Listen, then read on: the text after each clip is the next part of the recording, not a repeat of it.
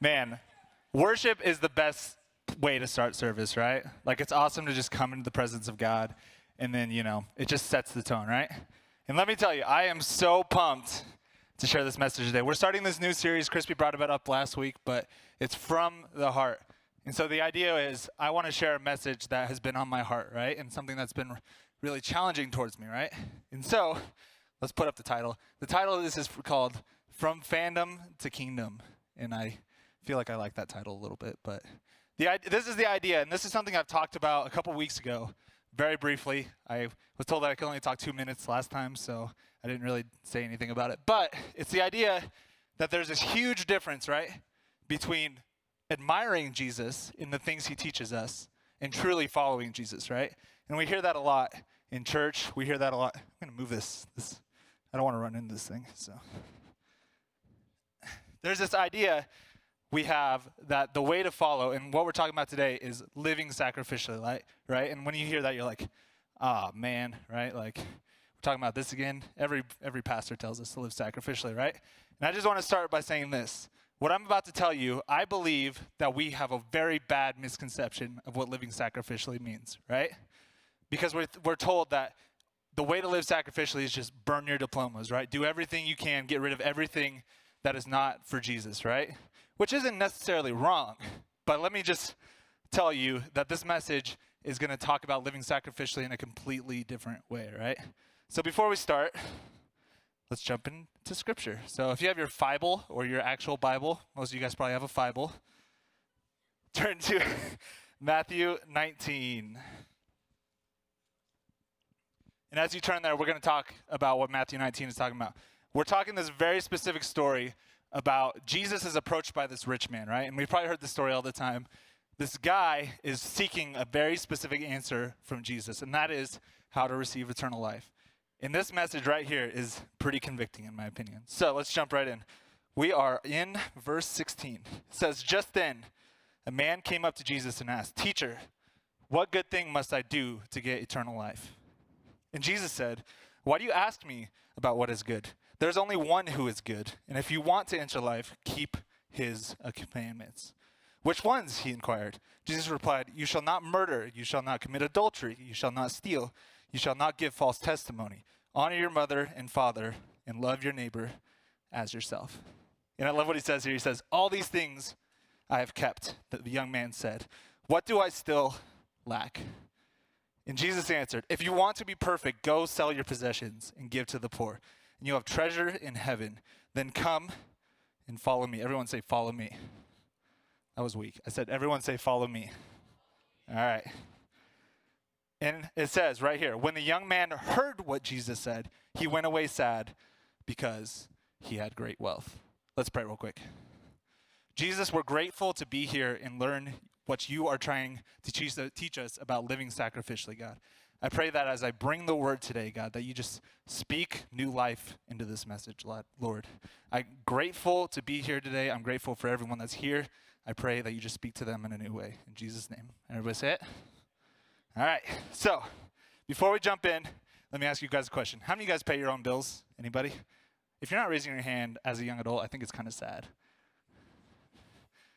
Am I not wrong about that? Okay, raise your hand if you're over 20. Okay, I feel like I got more hands of over 20 than I did paying my own bills, which is a little scary in my opinion. All right, so I asked that question because bills are a necessity to life, right? But they suck. I hate paying my bills, right?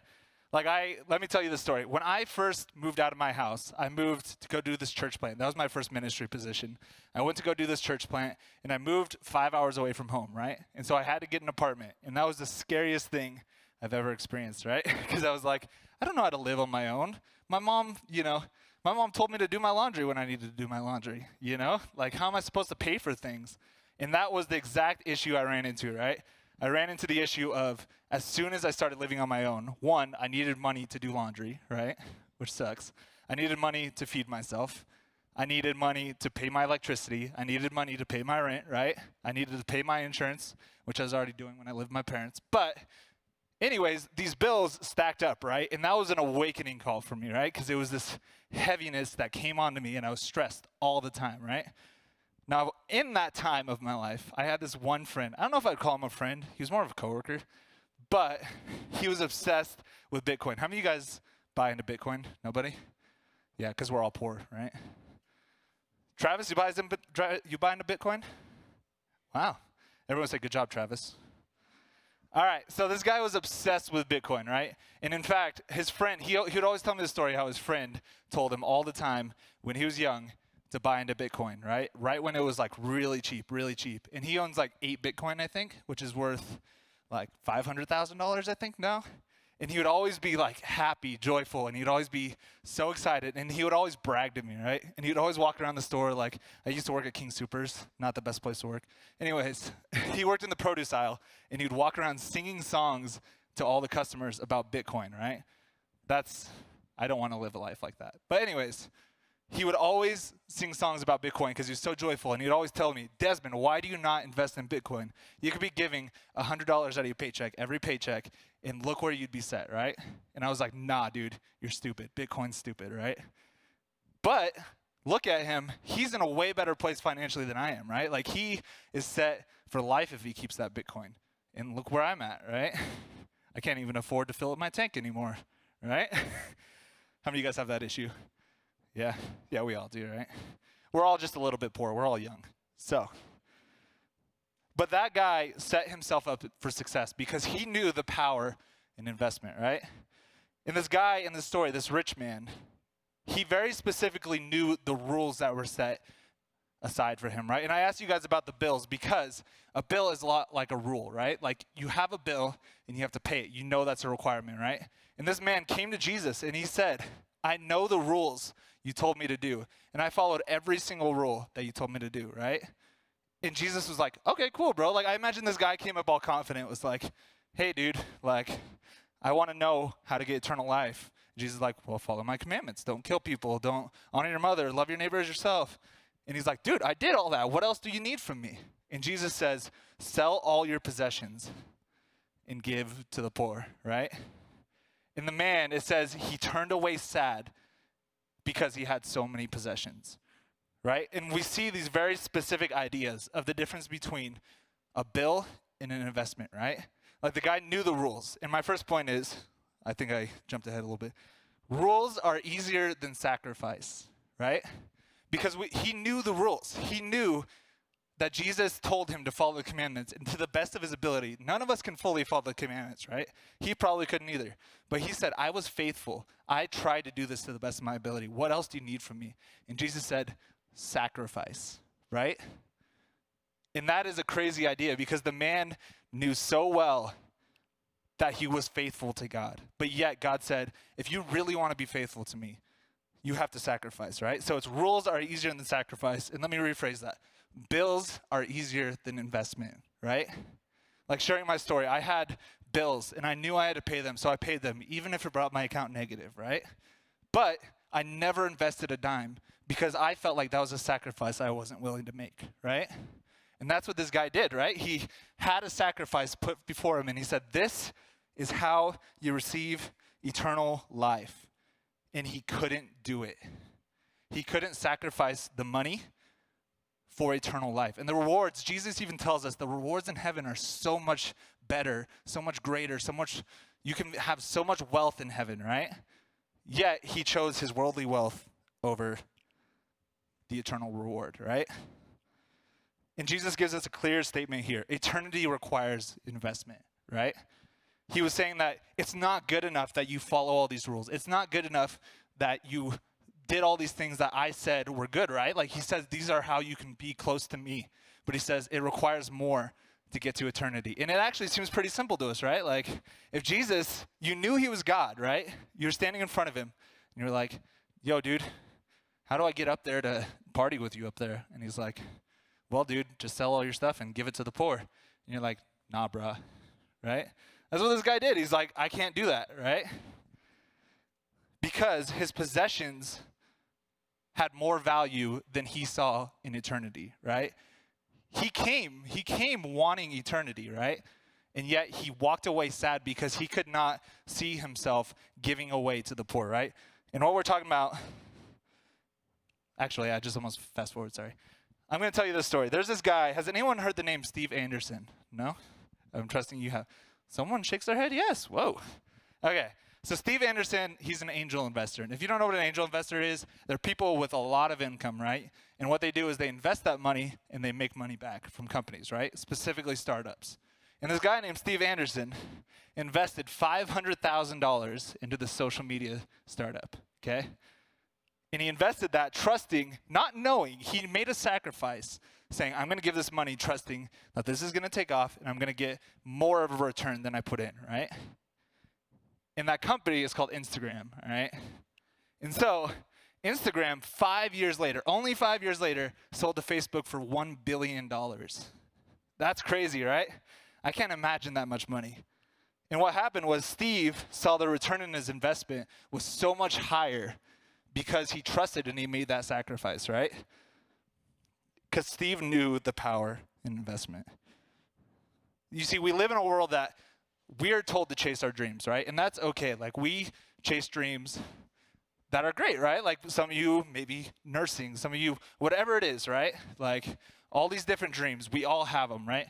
But sometimes I feel personally that we put our personal desires and our personal dreams above following Jesus, right? And that's what Jesus is saying here is this man, it was not the fact that he had the wealth, right? It was the fact that he chose to choose his wealth over following Jesus. And what we see here is that, one, he turned away sad. He did not receive eternal life. But also, this man, he chose himself. He was selfish, right? And that's what Jesus is saying, be selfless, right? And so I'm going to share a little story. This is going to be painful for me to do, okay? So one of my biggest passions in life is music, right? This is a janky guitar. I've had it for years though. Like, it's followed me probably the last 4 cities I've moved to, and I love it, right? It sits up on my mantle. I love it, right? Because I love music. That's a passion of mine, right? I write music. I love doing it. I've been working on an album. That's a dream of mine, is to put out an album, right? It's my biggest passion in life. But what we think and what we've been raised to learn is that Jesus tells us to sell these things and get rid of these things, right? He tells us to sacrifice these things and follow me. See? But what did that just do? Nothing, right? That did absolutely nothing. That did not make me love Jesus more because it's not about me, right? Let that soak in. The fact that I made that sacrifice and broke that means nothing, because what Jesus is saying in this story is sell it to the poor and give it to the poor, right? He's not saying, hey, dude, go burn all your money, right, and follow me. He's not saying that. Because what Jesus is saying is, you have the ability to further my kingdom. If you make an investment right now, if you give your money to the poor, just wait and see what I'm going to do with that, right? But instead, the man saw the immediate, right? He saw the immediate money. He saw that he was rich. He saw that he worked for that, right? Like, that's what we think a lot in our world, that we make all this money. I earn this money. Why would I give it away, right? But Jesus is saying, do the opposite, because watch what that investment is going to return to my kingdom, right? But instead, if I break this thinking that this, breaking my guitar, shattering something that God gave me, a talent God gave me, and choosing that that is sacrifice, I really don't think that's what Jesus is trying to teach us, right? Because what use is that to the kingdom of God, right? Because sacrifice is more than just losing that. Because if it's about losing that, then you're just trying to create a self-image for yourself, right?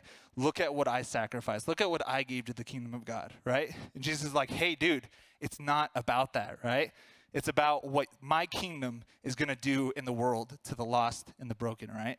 And it's about the resources and the things you bring to that, right? So it's not about me. And the point is, the investment is not about the investors. And I know what you're thinking. What? That doesn't make sense. I invest in things to be able to get a return, right? But Jesus is saying the opposite, right? He's saying that when you invest in the kingdom of God, it makes you second, right? It's not about what you're going to see. He does promise us a reward, right? But he doesn't say that's what it's about. We're not giving our money, and we're not selling everything we have and giving it to the poor to see the return that Jesus is going to give us. Instead, we're doing that to be selfless and say, it is not about me. It is about that people out there that are lost and broken, right? And that's what it means to live really sacrificially.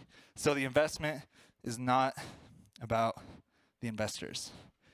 Going back to the Steve Anderson guy, none of you guys have ever heard of him, right? That's because it doesn't matter about him, right?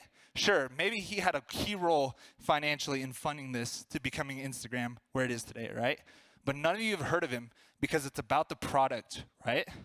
And when you invest your items, your music talents, your money, whatever it is, every possession you have, if you invest that talent, that ability, your diploma, your degree, whatever it is, right? If you invest that in the kingdom of God instead of just burning it, watch what God does, right? Because the kingdom of God is useless without the resources God asks us to give it, right? Sorry, I feel like I just poured out a lot, so.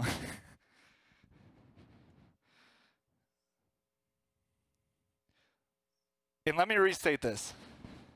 I'm not saying burn your diplomas, right? And I hope I got that point across, because if you're doing that, you're doing it for the wrong reasons, right? Because God has given you passions and given you desires to chase things that he can use in his kingdom, right? All I'm saying is if you are more focused on your passions and wants than you are on the lost and the broken, it's worth serious reflection, right? And I've done this in my own life, like music-wise, right? Like there was a point where I thought I was the musician, right? Like I play a lot of instruments, I jump around, and I thought that was what I was supposed to do, right? And I was like, this is who I am. This is not a tool I'm going to give to God, but this is who I am, right? And God does not want your identity in the things he gives you, right? He wants your identity in him and what he's going to do, right? And so he uses those things. And let me tell you one more story of sacrifice. Recently, if you guys don't know, I work at a different church. I'm a resident, and I don't get paid, and I work 50 more hours, so I work a lot of hours and I don't get paid, and that's really hard, right? But I remember before I came here, I was praying, and I went through a really hard situation at my old church. They said some really hurtful things. It was probably the hardest challenge of my faith I've ever been through, and I almost gave up on God, and I said, God, I am about to be done with ministry. I just can't do this anymore. That's how hurt I was. And I was mad at God. I was mad at people. And I remember I heard, not audibly, but you know that when you feel like God is speaking to you, right? And it was, are you going to give up on me after everything I brought you through, right? And that was the moment where I realized, man, am I going to choose to be a fan of what Jesus teaches me, right? To be kind to others, to love others, all that's the great stuff. Or am I going to choose to follow him and make sacrifices for his kingdom, right? And I was working a great job. I made like a lot more money than I probably should have. But basically, I gave up that job. I remember God telling me, you are going to come here to Denver. You are going to come to this church, and that is where I'm sending you next. And I was like, well, God, this doesn't pay me, and that's a lot of hours, right? Like, what am I going to do? And that was a sacrifice that when I felt like I wanted to make that sacrifice, I bought into that idea, right? And I made that sacrifice, and I laid down things, financial stability, all those things that scare us, right? I laid those things down, and I said, God, I'm going to follow you, and I'm going to give this to you, right? And what I saw God do was amazing, right? Like, God has made these relationships here. God has blessed me. There's been times where my account was way more negative than it probably should have. And God has brought the exact amount of money I've needed, right? And that's because when God tells us to follow him, he's also going to provide for us, right? And so that sacrifice was a sacrifice I was willing to make because I made this clear line between what it meant to admire Jesus and what it meant to follow him, right? And one more reflection on what the man said. He chose fandom over kingdom, right? That's the title of his message. He chose that it was easier to be a fan of Jesus than it was to follow his kingdom, because following his kingdom is one of the hardest things you could do, right? Because you're choosing to sacrifice your own personal desires, your own personal liberties, and become second, right? And that is not easy. That is the hardest thing any of us can do. And I think we've all experienced that, right? Because Jesus wants to refine you. I love how we talked about that scripture. Jesus wants to refine you and make you a tool for his kingdom, right? And the other thing we learned from him is he gave into the instant and lost the reward because it was easy for him. He saw the jingle of his money, right? I imagine Scrooge McDuck, he was that rich, right? Like, I don't have a picture, but, you know, Scrooge McDuck would dive into his piles of cash, right? Like, that's what I picture. Like, he had in the back of his head, he's like, man, he's telling me to sell all this stuff, but that means I wouldn't have my mansion. That means I wouldn't have my stack of cash I could dive into. Like, I don't know about this following Jesus thing, right? And that was the challenge. Jesus knew this guy's heart, right? He knew that he was going to choose fandom of Jesus over kingdom, right? So he gave into the instant and lost the reward. So I have one simple question for you. How do you want to leave tonight, right? And I know that's a cheesy question, but I showed you a man that chose the wrong choice, right? And Jesus makes it clear this man chose the wrong choice because he chose it was okay to be a fan, right? He chose that it was okay to love Jesus and yet keep him on the side of my mind, right? And have all my worldly desires and have all these things, but choose that Jesus was this great idea, right? And I think a lot of us do that. I did that for a long time. I didn't come to faith till high school. And when I first came to faith, it was like, man, I love Jesus, but I love the idea of Jesus, right? Like, I'm not willing to really give up these things. I'm not really willing to die of myself and serve someone else, right? And fast forward, when I graduated high school, that's another wall I hit, right? Like, I was wanting to be in ministry, but I realized that being in ministry meant I had to die of myself and become second, right? And that's not an easy idea. So how do you want to leave tonight? Do you want to leave like the man that had much wealth, right? Because it says he left sad because he had so many possessions. And the fact is, God doesn't, like I said, God doesn't want you to sell those possessions. God wants you to use those not for yourself, right? Because you could be doing things, you could be getting a degree to make $100,000 a year, right? But what are you doing with that? You can't take that to eternity, right? And that's what Jesus is saying. You can't take that there, but instead give it to me and trust me with it, and your reward in heaven will be so much higher. Let's read the last part of this here. It says, oh, I lost my spot here. Hold on.